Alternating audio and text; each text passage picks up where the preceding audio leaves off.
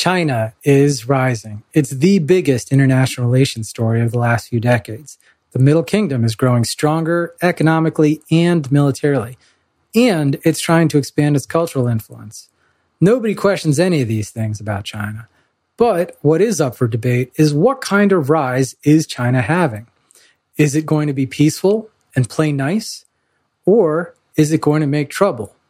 If you're one of China's neighbors, you are likely thinking they are going to be troublemakers. Also, what does a divided and distracted United States have to say about China's rise? This week, Steve and I are joined by our good friend, Dr. Galen E. Jackson of Williams College, and we'll talk about China's challenges in their neighborhood in South and East Asia. This is episode 42 of The Elucidators. Hello, and welcome to another episode of The Elucidators. As always, I am your host, Steve Pally. With me, as always, is my co-host, Sumi Chatterjee. How are you doing, Sumi? I am doing all right. Unexpected benefit of the curfew here in Los Angeles. We are in our fourth day of overnight curfews, is that my girlfriend's apartment is much, much quieter, which means I'm out of the closet. Oh, nice. Well, yeah, congratulations on that. Quick footnote on that. However, if you hear sirens or helicopters or fireworks, as is the custom in Echo Park, it's just part of the color of the show. Go ahead. Yeah, understood, man. We also have our esteemed guest host, Galen Jackson, back with us after a 2-week hiatus. How you doing, Galen? Doing all right, man. Was visiting the new nephews. My sister-in-law just had twins. Was helping out with that. Everything's good except my haircut.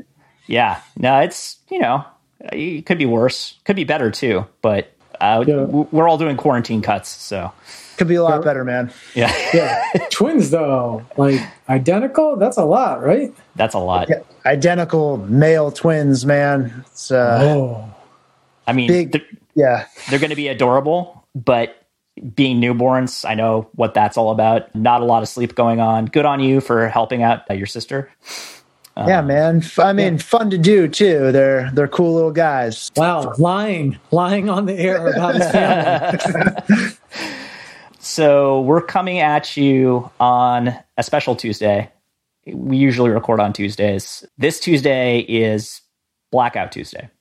Me reference to the fact that we're currently under curfew in Los Angeles and, throughout most of the major cities in the United States due to the protest activity after the extrajudicial killing of George Floyd in Minneapolis.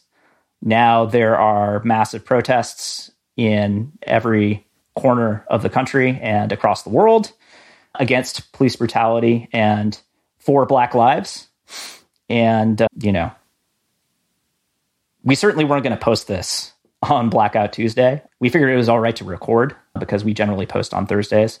We want to acknowledge what's happening. And generally, we've tried to stay away from domestic politics in the United States as much as possible. Sometimes it's not possible. And increasingly, it has become less and less possible over time. There's two reasons for that. One is, as political scientists, it's incumbent upon us to discuss the impact of domestic politics on international relations. So we have to come at it from that angle. We also have to come at it from the angle of being Americans and human beings and having our own thoughts and feelings about what is going on. I don't think we can or should pretend towards objectivity in this case. We stand with the protesters. We felt it was important to say that. And to whatever extent we have a platform, tiny though it may be, we felt it was important to use it to deliver that message. Very, very big things are afoot in the United States and across the world right now. Yeah, this is not, it's one thing to say this is an American domestic story, but demonstrations about George Floyd they have taken on international significance. Absolutely. All over the world. They've taken on international relations significance as it's become a discussion and conversation among and in one-way and two-way conversations of world leaders. I would just say this, like, as we're saying our brief personal bits, tomorrow is the last day of I will teach this academic year. It's the last day of the quarter.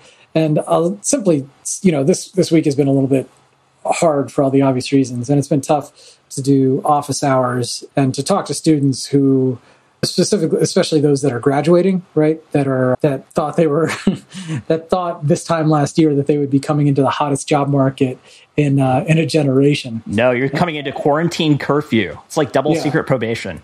Yeah, a depression, a curfew, a depression, a quarantine, and now protests, riots, and looters. Like, they're getting all of some of the toughest bits of American 20th century history all in one stretch. But I would simply say the following, which is it's in this period where time has sort of felt like every single day was the same and also different and also going on forever, that this time too shall pass, that much of the story of America is one of disappointment and moderate correction. And incrementalism, right? That's right. And while that sounds incredibly pathetic, given the aspirations of this country, it is, however, far better than, I challenge you to look through the catalogs of history. It is far better than most civilizations, empires, countries ever even come close to. And I would simply say this, keep trying to be kind to one another and have a little faith that this country will move forward and be better. That's a lovely sentiment. Yeah, your students are lucky to have you. That's really good. Sometimes. I would also say, and, it's been somewhat difficult to come up with happy things to say at the moment. Things are dark right now, but you keep pushing through and you typically come out stronger on the other end. So something good hopefully will come out of this in the end if we all do keep working together and, as Sumi said, being kind to one another. Yeah. Nothing worth having comes easily. I'm in general agreement with that. True reform requires struggle, ideally peaceful struggle. If you are being oppressed, then there's going to be a reaction. It's just that simple. With all of that said, thank you for the lovely sentiments. And in other news, we have our very first, after 42 weeks, our very first listener question. Yeah, look, we are grateful for all of our fan. And this question, it's a really good question. It's a great question. While we were getting ready for the show, we were admiring this question. So this comes from... It's a beautiful question. It's huge, beautiful, gorgeous. Superlatives. People can't believe how tremendous this question is. Tremendous question. Jokes aside, Connor and Raleigh asked a very good question. So he says the following: I've heard commentators say that a drop in oil prices is going to be a drag on the economy. I've also heard that high oil prices are going to be a drag on the economy. I get that high oil prices hurt industries that rely on fossil fuels. I get that low oil prices hurt producers. So what gives? What is the magic here? What is the magic oil price that doesn't hurt the economy? Good one, Connor. Yo, I read it, so you all can have a shot at it. I'm going to take that. Go ahead, guys. All right. So full transparency, we reached out to Professor Pasha Madavi, who you may remember is our friend from graduate school, is now a assistant professor at UC Santa Barbara. And got a new book out. Yes, new book, specialist in oil and more generally oil nationalization, or energy more generally, and more specifically oil nationalizations.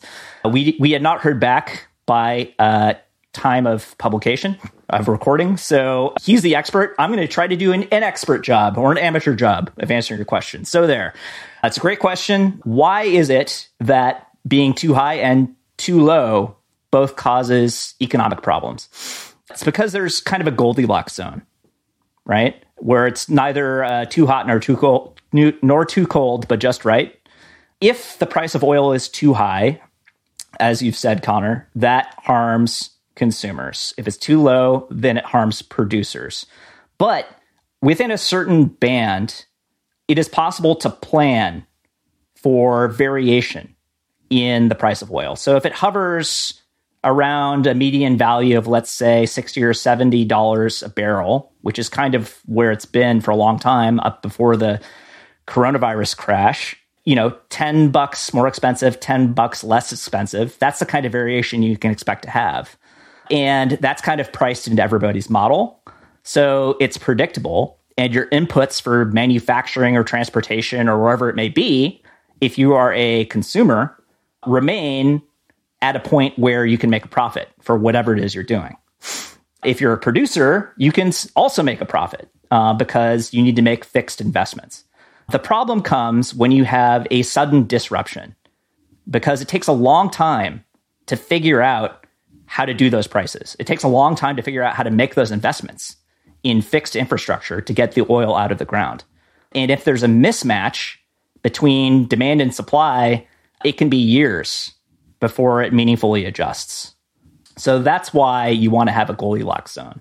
Other things equal, it's better on the whole for oil to be cheaper, right? Because so much of the economy is driven by, energy usage. But it also causes localized pain in oil producers, as we've seen in places like Texas, North Dakota, Iraq, Iran, I guess, Angola, and so on, all across the world. Venezuela, another example.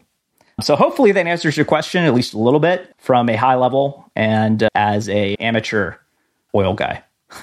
Pasha could have done a much better job. If not, DM at Pasha Madavi on Twitter. Get at him. Yeah. Go get him, Connor. And for our listeners, hit us up. Hit us up on Twitter, _elucidators. Hit us up on Facebook. We have a Facebook page. You just search for us. Hit us up on YouTube. We have a YouTube page. Just search for us. Or you can email us at theelucidators, all one word, @gmail.com. And hell, we'll probably read your question on the air and have a go at answering it. It's not like we have that much else going on right now. And we like hearing from our listeners. I like when people ask me to do things I don't want to do. I like to tell them I'm busy. So maybe, Pete, you can take that out and post what Steve said. I also wanted to reiterate, what really strong question, by the way, Connor. We were joking beforehand as the sort of question you get when you're teaching a class and you're like, great question, but I didn't go get a PhD, so I get showed up by you, man. Thanks, Connor. Yeah, thanks a lot. He threatened to ask more questions too, so we'll see where that goes. We might put a vetting process in on Connor. Sorry, we had too many submissions this week. We can't possibly get to all of them. All right, Sumi, with all of that out of the way, where are we this week? China. Yes, sir. Okay. China. What's going on in China? Look, China is crazy right now. It's crazy. So look, check it. First, we had the coronavirus and the whole, it's not here, but it's really here, going back to November, then all the way through the winter of this year. Yeah. Now, the Wuhan flu, man. Yeah. As again, early to the game, the Elucidators, January 23rd, check the records. As has happened, and we all know from following the coronavirus story, it has moved around the world. And as China went into lockdown ahead of the Western world, it has now recovered. And meanwhile, the US, Western Europe, the traditional of the last century and a half, 2 centuries of strong countries in the world are grappling with this thing. China's come out, it is strong. And China has beefs. China has beefs all over its neighborhood, right? China's gone aggro, you might say. Yeah. So let me quickly run through all the sort of areas in which they've kind of gone ape over the past month or so, while we've been battened down here in the West. In Hong Kong, they've made a move to institute a new national security law that Hong Kongers and Westerners are worried will undo permanently the one country, two systems model and basically de facto revoke Hong Kong's special status as a semi-independent entity next to China. It will be part of China. That's the worry. That's number one, Hong Kong. Number two, Taiwan, another ethnic Chinese enclave off the coast of China, much further off the coast than Hong Kong, a democracy, a thriving democracy that China has always wanted to reunify with. But they've stressed peaceful reunification up until official communications over the past several weeks, where they have just started saying reunification and making lots of saber-rattling moves along the lines of crushing any possibility of treasonous independence. They tend to say that type of stuff, but it's become a little bit more venomous than we usually hear. And they've been saying peaceful reunification for literally decades, and they're not saying that anymore. So that's kind of a big deal. Number 3, provocations in the South China Sea. So if you're watching this on YouTube, you can see on my Zoom background, directly over my left ear is a body of water called the South China Sea. It is a large body of water kind of bordering Southeast Asia. So Philippines, Indonesia, Malaysia, obviously China, Taiwan, the Japanese are in the mix as well. And the Chinese have recently expanded their naval presence in the South China Sea and provoked their neighbors to the tune of wrecking Vietnamese fishing boats, encroaching on Malaysian coastal waters, and building more and more fortifications on disputed island reefs. That's number 3. Number 4, the Chinese are beefing with India in the roof of the world, the Himalayas. These two share a very long border that is very, very high above sea level. And the Chinese and Indians don't get along very well on this border. They usually fight with fists, but it's escalated, and the Chinese have sent more troops to the area and pushed into disputed territory, several kilometers in the last week or two. Number 5, an anti-USA diplomatic offensive, and some would say economic offensive as well. So the Chinese have recently become much more vocal and much more aggressive, pushing back on American leadership, global leadership during the coronavirus. There hasn't been any from America, notably. China has really made an attempt to assume that mantle, and they've pushed back on America making noises about all of its moves, violating civil rights within China and threatening its neighbors outside of China, and basically pointing to the failures, the manifest failures of American leadership, both political and moral, and saying, you guys don't have a leg to stand on, which unfortunately is true, in my opinion. But those aren't the only things that have happened in the last couple of weeks, but it's kind of like 5 major areas that China has really become more aggressive in a very short period of time. And we felt that we needed to talk about it because it seems like stuff might be kicking off with these guys in a more serious way. And we might be entering a period of increased tensions to the point of even perhaps starting a Cold War with China. Hopefully cold if it goes warm. Anyway. Yeah, let's hope it stays cold. Sooms, can you briefly give us previously on China's near abroad? So by that, I mean China's neighbors and, the relationships they've had in recent history. Yeah, let's do a little bit of revisiting China. So China is a geographically quite big country. It extends from the Pacific into the guts of Central Asia. It has 14 land border states. So for those of you close followers of American domestic politics who think that, God, it's really tough being America and having to worry about Mexico, 14. It also has maritime disputes with countries such as Taiwan, like Steve mentioned, Japan, Vietnam, the Philippines, Malaysia, Brunei. It has territorial disputes with India, which Steve also talked about. Steve, I got to say, while you were talking, I was like, man, this is like if China went into the beef store and got the full sampler. Like they wanted every cut of beef they could get, and they wanted it all right now. You could say it's a real poo-poo platter of Yeah, man. They diplomatic incidents. They went for it all, but often when you get the appetizer sampler, you're going to end up regretting that. This is kind of the question on China, right? In this moment where the U.S. is divided and distracted, China is strong, and it has had lots of territorial and political rivalries in its neighborhood. Yeah. And the question is, as Steve started to very nicely lay the table for, is like, what is happening with China? Why are they doing this now? What does it mean? China has been growing stronger and stronger over the last four decades. It's economically, on some levels, surpassed the U.S. By most forecasts, it will surpass the U.S. on every reasonable measure within the next 10, 20 years. It's becoming militarily stronger and stronger. It's trying to strengthen ties with certain strategic neighbors. It's trying to build massive international infrastructure projects. This is building ports, roads, airplanes. It's going global. But what's happening right now is it trying to shore up dominance or hegemony in its neighborhood, which is the Indo-Pacific, right? Yeah, this is the question. It's like, are they coming at the king? Right. And if they are they going to miss? Right. It's like, is this going down? Like, are we doing this? Like, because, man, they're doing a lot of stuff and we need to get into it as international relations people. It's like the United States has very clearly fallen down on the job, fallen on hard times, is having major internal issues.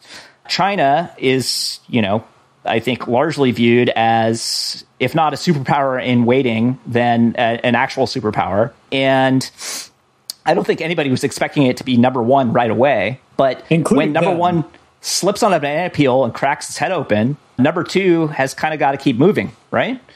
This is the big international relations questions of the time. Like, there's two of them. What happens with China's rise? Like, do they end up becoming liberalized? Do they become a democracy eventually? Do they become integrated into as we know international relations to be? Or do they forge their own path, keep their own authoritarian regime? And the other question is, what happens with the U.S.? As China gets stronger and the U.S. declines relative to China's strength, what happens with the U.S.? Does it keep the team together, or does it go America first and try and fight its own way, which is dumb and wrong? Yeah, we don't encourage it. We don't condone it. Will there be a documentary in 20 years called The Last Dance? I don't know. Who's the Michael Jordan looking back triumphantly? This is bizarre. It's just silence. We have no answer to that. What we can do is we can go through some of these scenarios or situations or geographies that I laid out. I laid out 5 situations. We're going to go through them in a little bit more detail. Right, guys? So there's a 5-sided can of worms here. It's a pentagonal can, just full of ugly, nasty, squelchy, dirty worms. Which side should we open first? Let's go Hong Kong. Yeah, all right, Hong Kong. It's the one we've talked about the most, right? All right. I'll do this quick revisit because we've talked about it on the show a lot. So for 99 years, Hong Kong is technically under British control. Starting in 96, 97, there is a negotiated and still very weird 50-year period in which Hong Kong will become part of mainland China. Hong Kong is semi-democratic. It enjoys lots of what we would all consider to be more of a Western life, free press, free speech, all these things. And for the last 18 months, most of the time over the last 18 months until the coronavirus came through and made mass protests not viable, the Hong Kongers were in the streets, literally millions of just a few million people in this little piece of land were in the streets protesting Chinese aggression into Hong Kong. This past week, the Chinese passed this bill that Steve introduced. The thing is that right now, we still don't really know what this bill is. And it's not a secret bill. It's not, because it hasn't been written as far as we know. But but most of the consensus, the general agreement on what this bill is going to be, is that it's going to be China pushing into Hong Kong. And this is also reflected in the reactions of the two countries that have invested the most in Hong Kong from the West, which is the United Kingdom and the United States, both of which have started discussions. Legislation in the U.S. By Ben Sasse, Republican of Nebraska, have started to put forward legislation that would create a pathway to citizenship for Hong Kongers to leave Hong Kong and come to the UK and US respectively. Real quick aside on the American disarray.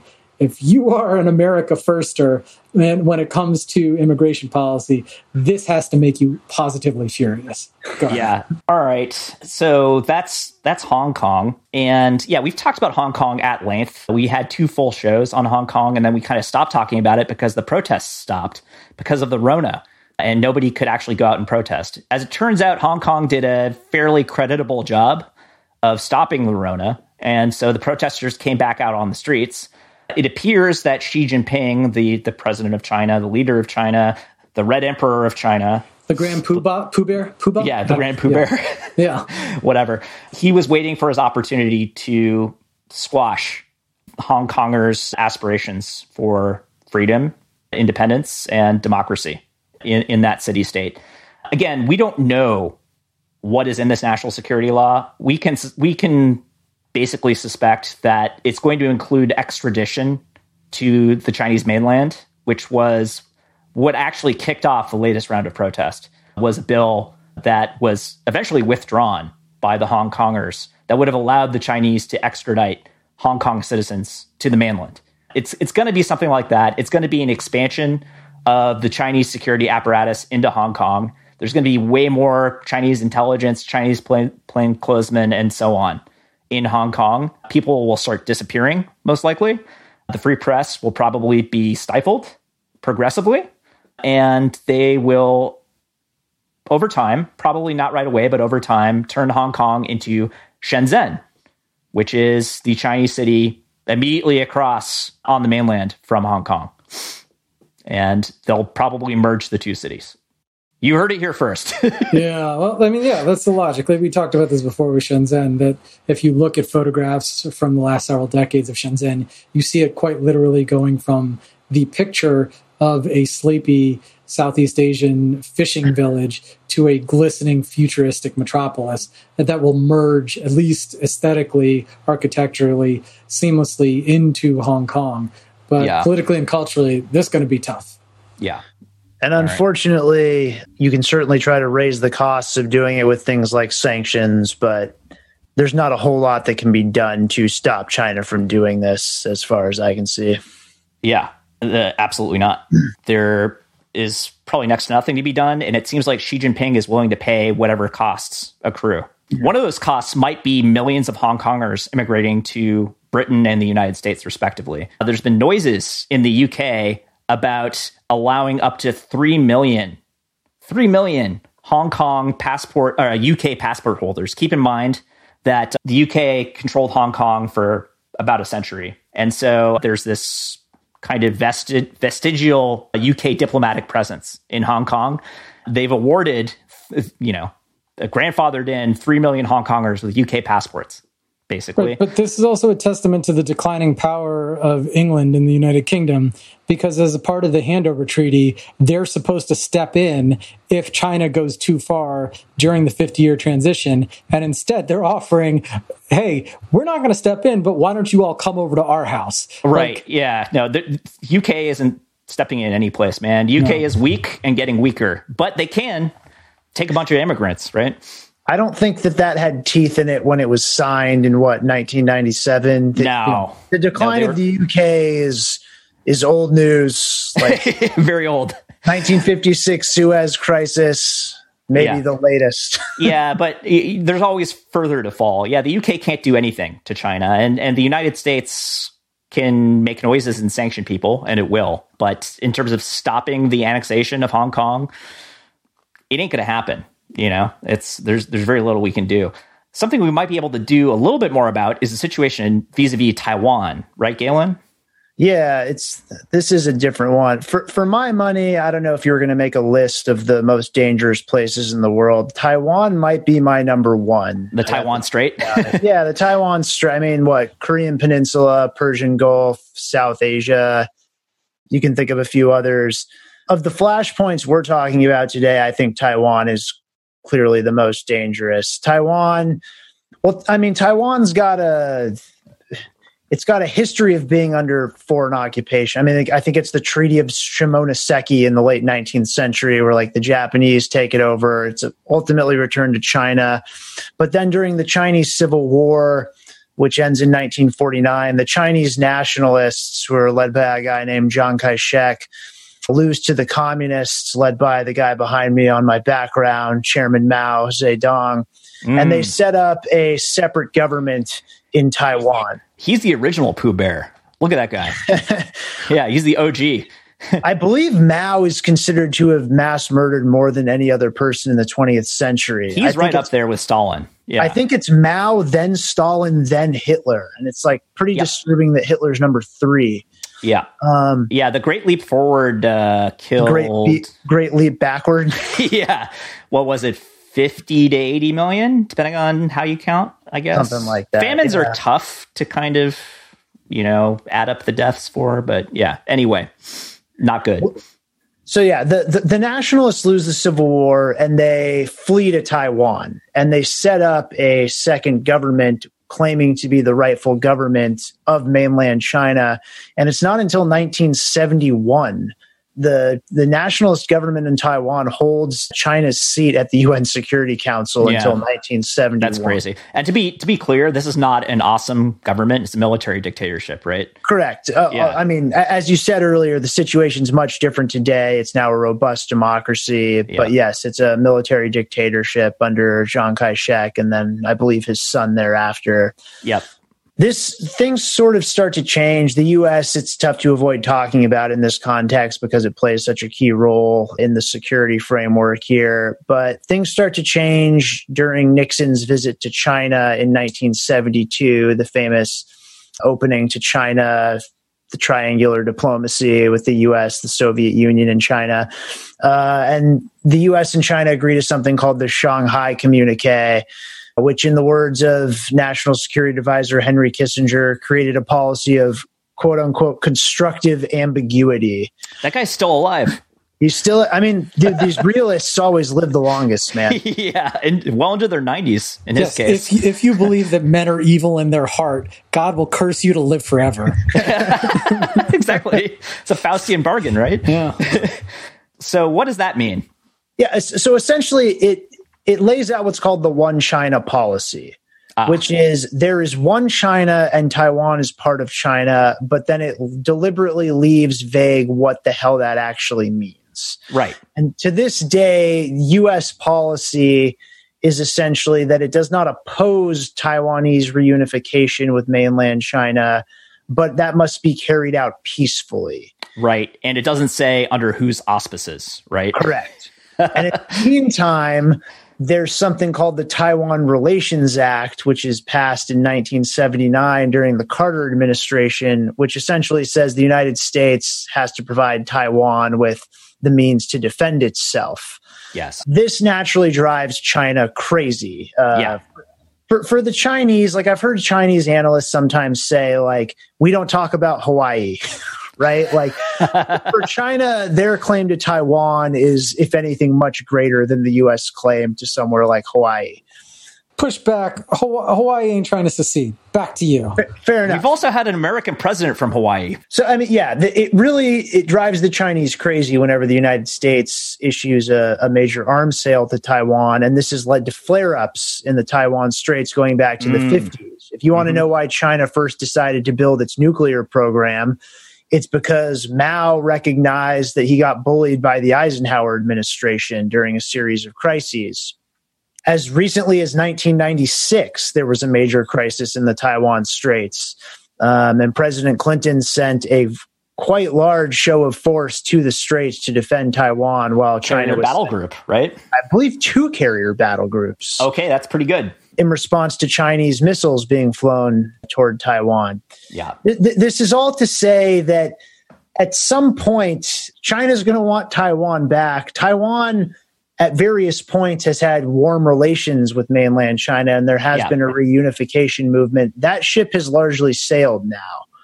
Especially given what's happening to Hong Kong, right? Correct. The one country, two systems model suddenly does not look very appealing to most people on Taiwan. Right. It's kind of more like a one country, one system, our system. Your system is done. Correct. System. Gillen, it's almost like you're kind of saying, if I'm like connecting dots and reading between the lines, that a policy that started out as something called constructive ambiguity was bound to somehow come apart.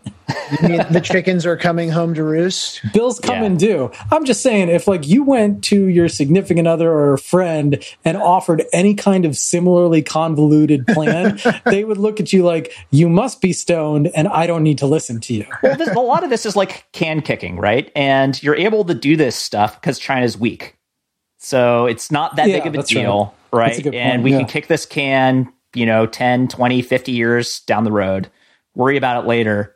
That deal was also struck right during when the Sino-Soviet split had kind of hit its height, and China was looking to the United States as a counterweight to the Soviets. Right. There's a rapprochement. Yeah. The deal has sort of outlived its shelf life. And, China's now doing things like not protesting, but criticizing the second inauguration of Tsai Ing-wen, the current Taiwanese leader who we've talked about on the show earlier because of her leadership during the COVID crisis. Like you said, it's removed from its peaceful reunification doctrine. And the question becomes, if the balance of power continues to shift as it already has radically shifted, particularly in China's near neighborhood, is the United States going to have the will and capability to defend Taiwan? Conventionally or via threatening nuclear war? Well, right? And it's a point I make to my students all the time. In some ways, Taiwan is the 21st century West Berlin. Like, it's tough to defend with conventional weapons given where it's located as the balance continues to shift. Yeah. Taiwan in the past, by the way, sort of tried to solve this problem by building its own nuclear program, and the U.S. rolled that back. But that's kind of the key flashpoint looking forward as I see it. Yeah, Taiwanese nuclear weapons is kind of a frightening prospect because that probably leads pretty directly to Japanese and South Korean nuclear weapons, I would imagine. And perhaps we go from there to Southeast Asia and you get a pretty explosive proliferation spiral. Okay, thanks, Galen. That's very good information. In the interest of time, I was going to do South China Sea. I'm actually not, because I have an eye on the clock and we're headed towards 45 minutes. So I want you guys to go to a more interesting area, which is the Sino-Indian border in the Himalayas, and explain to us why it is that these two nascent superpowers, one democratic, one autocratic, two ancient civilizations that are, in theory, could dominate the 21st century, are fighting over some of the world's least hospitable land using literally wooden clubs. These guys on either side, the Chinese and the Indians, dress up in ceremonial uniforms, on either side of this border in the middle of nowhere on top of a mountain, and they play Quidditch and beat the crap out of each other. That's ordinarily how this border is kind of policed. But things have gotten a little bit more serious than that recently, right? Yeah, real quick clarifying point, because Potter fans can be hardcore. They're not actually playing Quidditch. these are actual soldiers, but they are beating each other with sticks and their hands because they don't want to start shooting. Look, the quick and dirty version of this, Gil, and I'll draw the lines, you fill in the color, is this. The modern incarnations of India and China, as Steve said, ancient civilizations that have given the world a lot. The modern incarnations come out of the early mid-20th century. India out of British colonialism. And for those of you who want to understand why there are still so many problems in the world, it's because while the British Empire is falling apart, they cut and ran real quick and left a lot of territorial problems.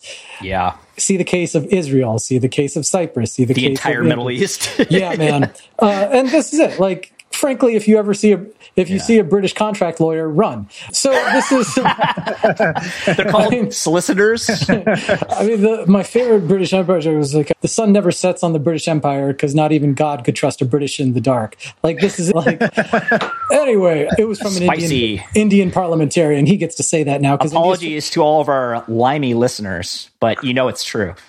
Look, Indian parliamentarians get to say that sort of stuff now because India's stronger than England.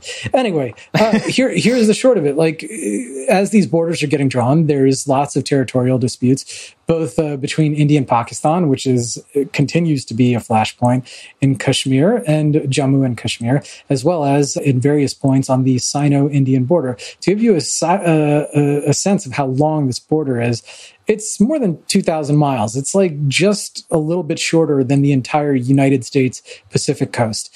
And yes, it's the ceiling of the world, right? These are the highest areas in the world where there are these disputes. And they're, in the 50s and into the early 60s, there were armed disputes culminating in a 1962 actual shooting war. But since then, both sides have actually showed quite a bit of restraint in terms of escalating. China goes nuclear in 1964. Is that right, Galen? Yeah, October 64, yeah. Yeah, India, in response to China going nuclear, begins its own nuclear program. And ever since then, there have been repeated territorial disputes, but they haven't really escalated. But again, as we talked about at the beginning of the show, this isn't, your father's China or your grandfather's China or your great-grandfather's China. They are bigger, they are stronger, and they are looking to shore up their territories around them. Hit it, Galen. Yeah, I mean, what's interesting to me is the parallel here between the war that they fought in 1962, which happened during the Cuban Missile Crisis. And so the whole world is fixated on that, and China sees an opportunity for a quick and easy victory. And you wonder whether it's a similar thing going on right now. Like, we can debate why China is doing this. In some ways, this is a more stable border because you're talking about the Himalayas. And, right. To quote the Princess Bride, you don't want to get involved in a land war in Asia in the first place, but you certainly don't want to fight one at 14,000 feet. And so it's not totally clear to me what China's trying to do here. As Sumi said, both sides are under strict orders not to shoot, which is why they're just slapping each other. China's somewhat sensitive about this area, or at least the northwestern border, because it butts both Xinjiang and Tibet. And those are both very sensitive regions for China for obvious reasons. The Dalai Lama in Tibet, right? And the Dalai Lama tends to hang out in India a fair amount of the time. That's bad for the Chinese because they've basically absorbed and digested Tibet. And they're in the process of doing that in Xinjiang as well. Yeah, and Xinjiang is where they're, putting their Muslim population in concentration camps and extending re-education. They're learning to sing. They're learning to dance. God, they're learning to be proud Chinese citizens and party members. As an educator, Galen, show a little respect for the system. Mandatory fun. Fair enough, man.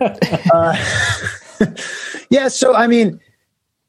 The question that this all raises in my mind, and I'm honestly not too worried about this situation because I don't think either side wants a shooting war. It's disputed territory, but it's territory that's tough to take for geographic reasons. Both sides have nuclear weapons. India, actually, we talk about India-Pakistan's nuclear rivalry, but India's nuclear program was initially created in response to China after the 62 war. That was the immediate spark. And so it doesn't seem like something is going to turn into a conflagration here. I just don't think either side wants it. The question in my mind is, if you look at the region more generally, and, you have India's rivalry with Pakistan. The United States is now basically allied with India, and China has basically allied with Pakistan. And so you have 4 nuclear-armed powers squaring off on opposite sides of multiple explosive political disputes. That's where I think things maybe get touchy. That sounds bad, but there's a whole other school of thought that says because it's 4 nuclear armed powers, absolutely nothing of consequence will happen. And given, depending on what the political stakes are, that argument can hold. I think that the nature of these particular disputes, particularly the India-Pakistan one, makes that's a troubling one. More dangerous. Yeah. I agree. And there's always the chance for miscalculation, misunderstanding, and escalation. I just want to say 2 real quick things on the current situation with India and China. one, both India and China are building roads, and China's militarization of the area is substantial. It's the largest it's been in decades. There are several thousand troops. They have an all-weather facility that they've built there. India ostensibly, like purportedly, said that they were building a road in this area to go to a Hindu shrine.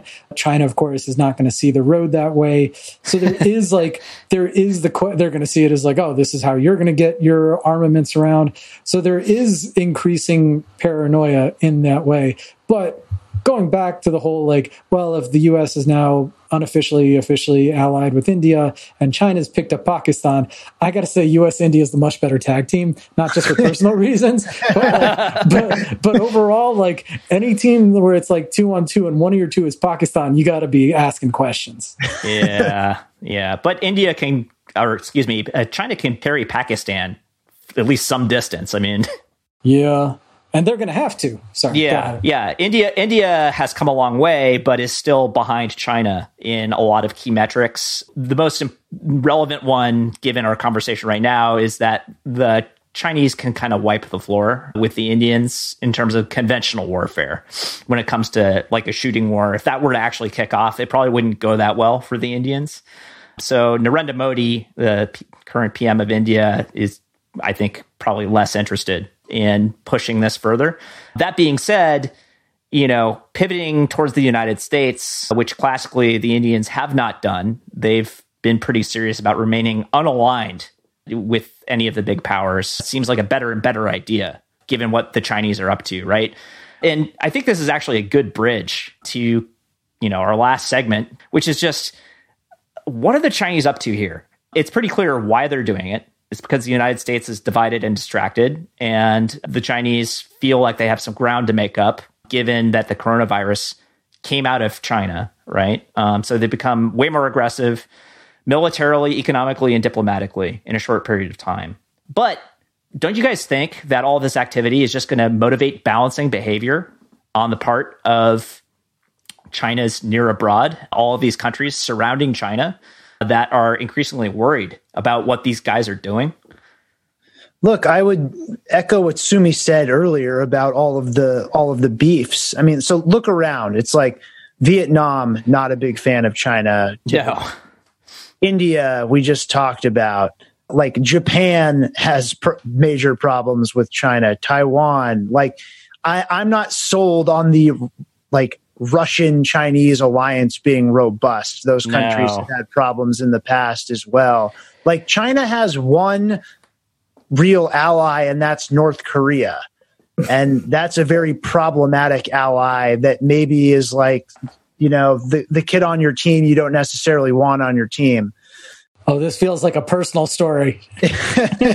Keep in mind that Kim Jong-un is the literal son of heaven and is, he meditates on a sacred mountain. So all of that's really good. All right. I might have shortchanged Pyongyang. Yeah.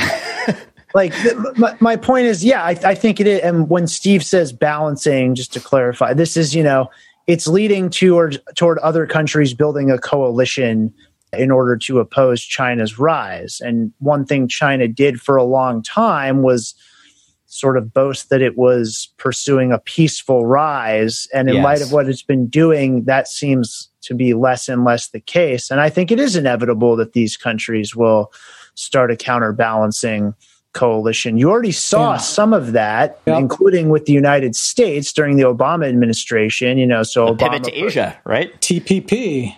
Yeah, he put what, 2,000 Marines in Australia. The U.S. has been trying to coax South Korea and Japan into cooperating. It's not having a lot of success in doing that. But yeah, I think China is probably going to provoke a response from most of its neighbors.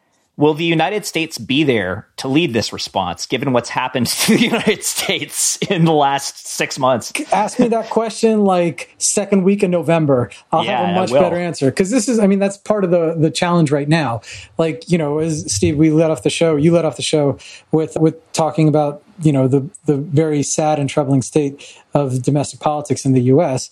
Part of the problem is just this: like, for all the tough talk, there isn't a lot of leadership there, and so here we are. Like, even if China is picking all these beefs, like some guy who comes out of the club when it closes, rips his shirt off, and is like, "Who wants to fight? These are my boys, Pakistan and North Korea. We'll take on all you all." Like, if the U.S. isn't going to step up and lead a coalition against them, whether it's economically with the Trans-Pacific Partnership and getting all these Pacific Rim nations to try and balance off China, or to continue to strengthen its military presence with war games in the Indo-Pacific with India, bringing South Korea and Japan into those, and Australia, like showing off that China cannot puff too far lest they end up in getting real pushback.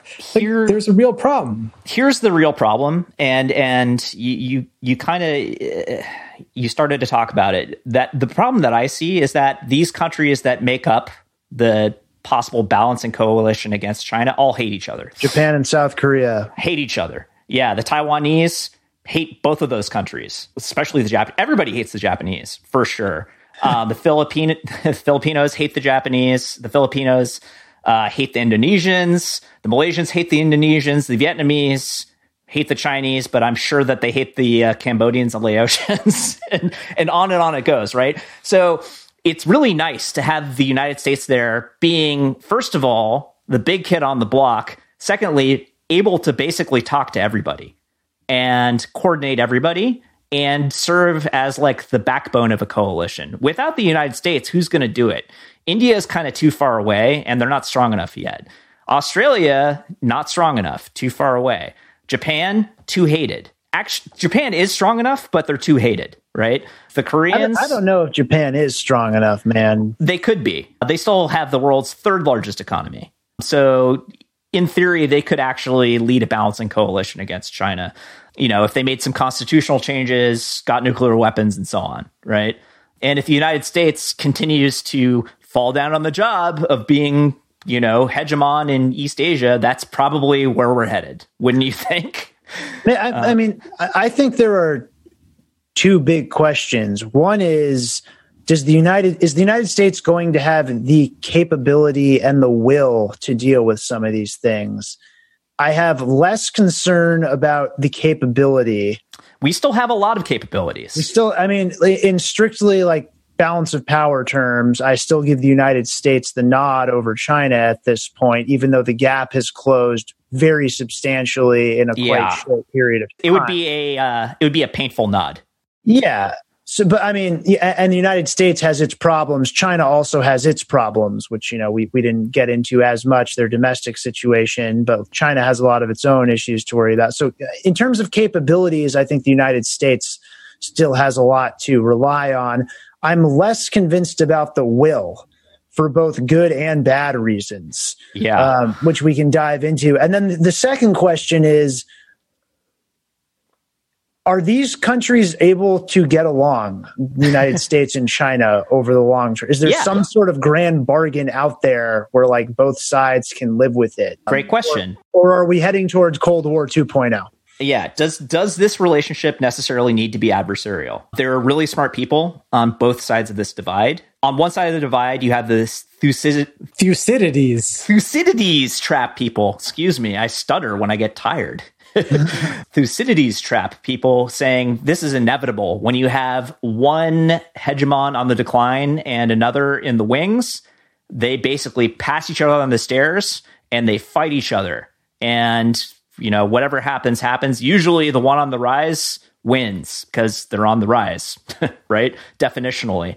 It's a law of history, right? And then there are a bunch of other people, who were in fact in control of the United States foreign policy for the last, couple of decades, more or less, saying, no, it doesn't need to be that way. We can cooperate on a range of issues. We're going to need to cooperate in order to get effective responses to things like coronavirus and climate change. And I think that's right. It's like we need to work together with the Chinese as number one and number two to fix some of these pressing global issues. And economic issues, nuclear proliferation, trade issues, terrorism issues, all of these issues. Sumi, you like to talk about this stuff a lot. Global problems require global solutions, and that means the United States and China working together, right? Yeah, look, as we've talked about for most of this calendar year is the coronavirus. The big challenges are these transnational challenges like pandemics, like climate change, et cetera, and it requires more cooperation. And the idea that China is making land and sea grabs while the U.S. is weak, and the U.S. is weak and trying not weaker and distracted and the U.S. is not doing a good job at leading and cooperating. These times don't bode well. However, I would say, look, there one of three things happens on the other side of this very troubling time, and it still is troubling times for China, right? They're not all the way out of their own economic downturn from the coronavirus. Not at all. I mean, they have to deliver economic growth somehow, right? And it's like, are they ready to switch from basically being export driven to having, their internal market, their own Chinese consumers buy Chinese products and support themselves like the United States? We don't know. We absolutely don't know. It is a terrific question. But to Galen's point, China's got all kinds of domestic challenges, environmental issues. The population is aging at a crazy rate, which the short version of the demographic inverted pyramid problem is the following. You need lots of young people to be able to support the old people, especially in this age where old people live much longer and can't work. What happens with the U.S.? Does it figure out a way to keep staying on top by working with folks even folks that don't like each other, but dislike China more? A couple points of optimism massively undone by one point of We're entering our final segment, which is final thoughts, by the way, everybody. The United States has had some success doing this in the Middle East, whatever you think of the administration's strategy, right? It has gotten the Arabs and Israelis to cooperate against the mutual threat of Iran. Yeah. It has actually had a fair amount of success with that sort of policy. True. There is a decent amount of will in the United States now for taking a harder line against China. It is a bipartisan consensus at this point. Even the Obama guys are now saying it's time to take a harder line against China, despite trying the engagement policy for a while. Yeah. My optimism is mitigated by questions like the sorts of one we raised about Taiwan. Is the United States going to go to war to defend Taiwan? Should the United States go? I mean, that's a great question. No and no. Next. Yeah, I think the answer is no and no, right? It's hard to convince me. It's one thing for Bill Clinton to do it in 1996 when the deck is stacked against China. It's quite another thing to do it in 2020 when the balance of power. I mean, the question, if you're gonna make that play, you better be sure you're gonna win. And I don't think that we're 100% certain that we win that war in the 2020s, and the longer the clock goes, the worse it gets, the worse it looks. So I think that's kind of an inevitability, if not this decade, then in the decades to follow. Hopefully it's accomplished peacefully, although the Chinese just struck that word from the record when it comes to reunification with Taiwan. You're 100% correct, Galen. There is a bipartisan consensus. It's one of the only remaining bipartisan consensus in the United States. It's the fact that China, and especially the Chinese Communist Party, is an enemy. Not just a competitor, not just a frenemy, but an actual enemy. And they should be treated as such, and they should be contained and busted down, because they're stealing from us. They've not played fair in negotiations over trade. They're threatening their neighbors. They're causing problems all over the world. And we just can't allow these guys to create a new authoritarian international order in place of the United States' formerly liberal international order, right? That's the argument. This is contrary to our fundamental national interests. And we said earlier there are two schools of thought. That there's the Thucydides trap school, which means we have to fight, There's the constructive engagement or peaceful rise school, which is, or I guess globalist school, which is we need to cooperate on transnational issues. We can be trading partners. We don't need to fight. I think there's a third school, which is less discussed in polite company, but still, I think, has a compelling argument, which is, man, there's nothing better for internal cohesion for a nation state than a good old-fashioned Cold War, is there? Some would argue that the United States could really use a Cold War right about now, because having a powerful, scary external enemy can produce internal reforms in a hurry, right? I'm gonna say no, not right now. Like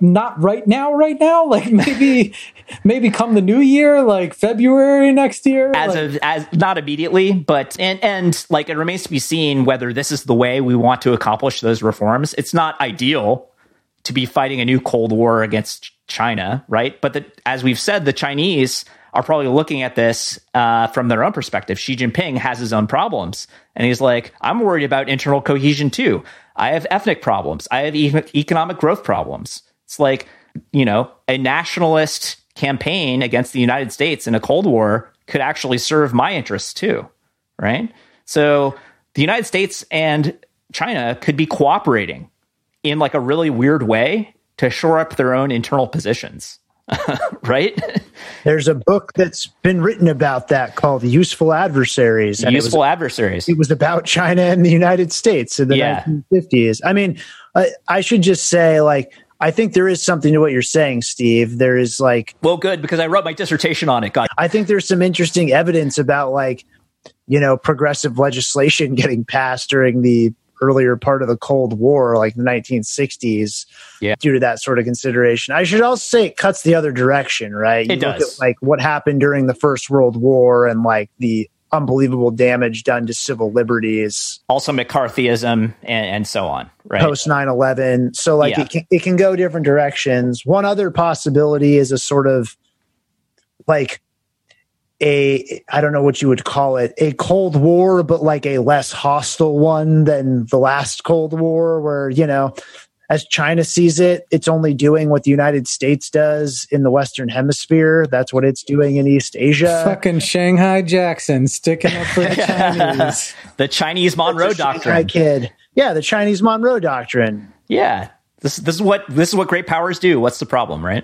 And, the question is like that raises profound moral questions and profound security questions as well. But maybe there's a way both sides can live with that.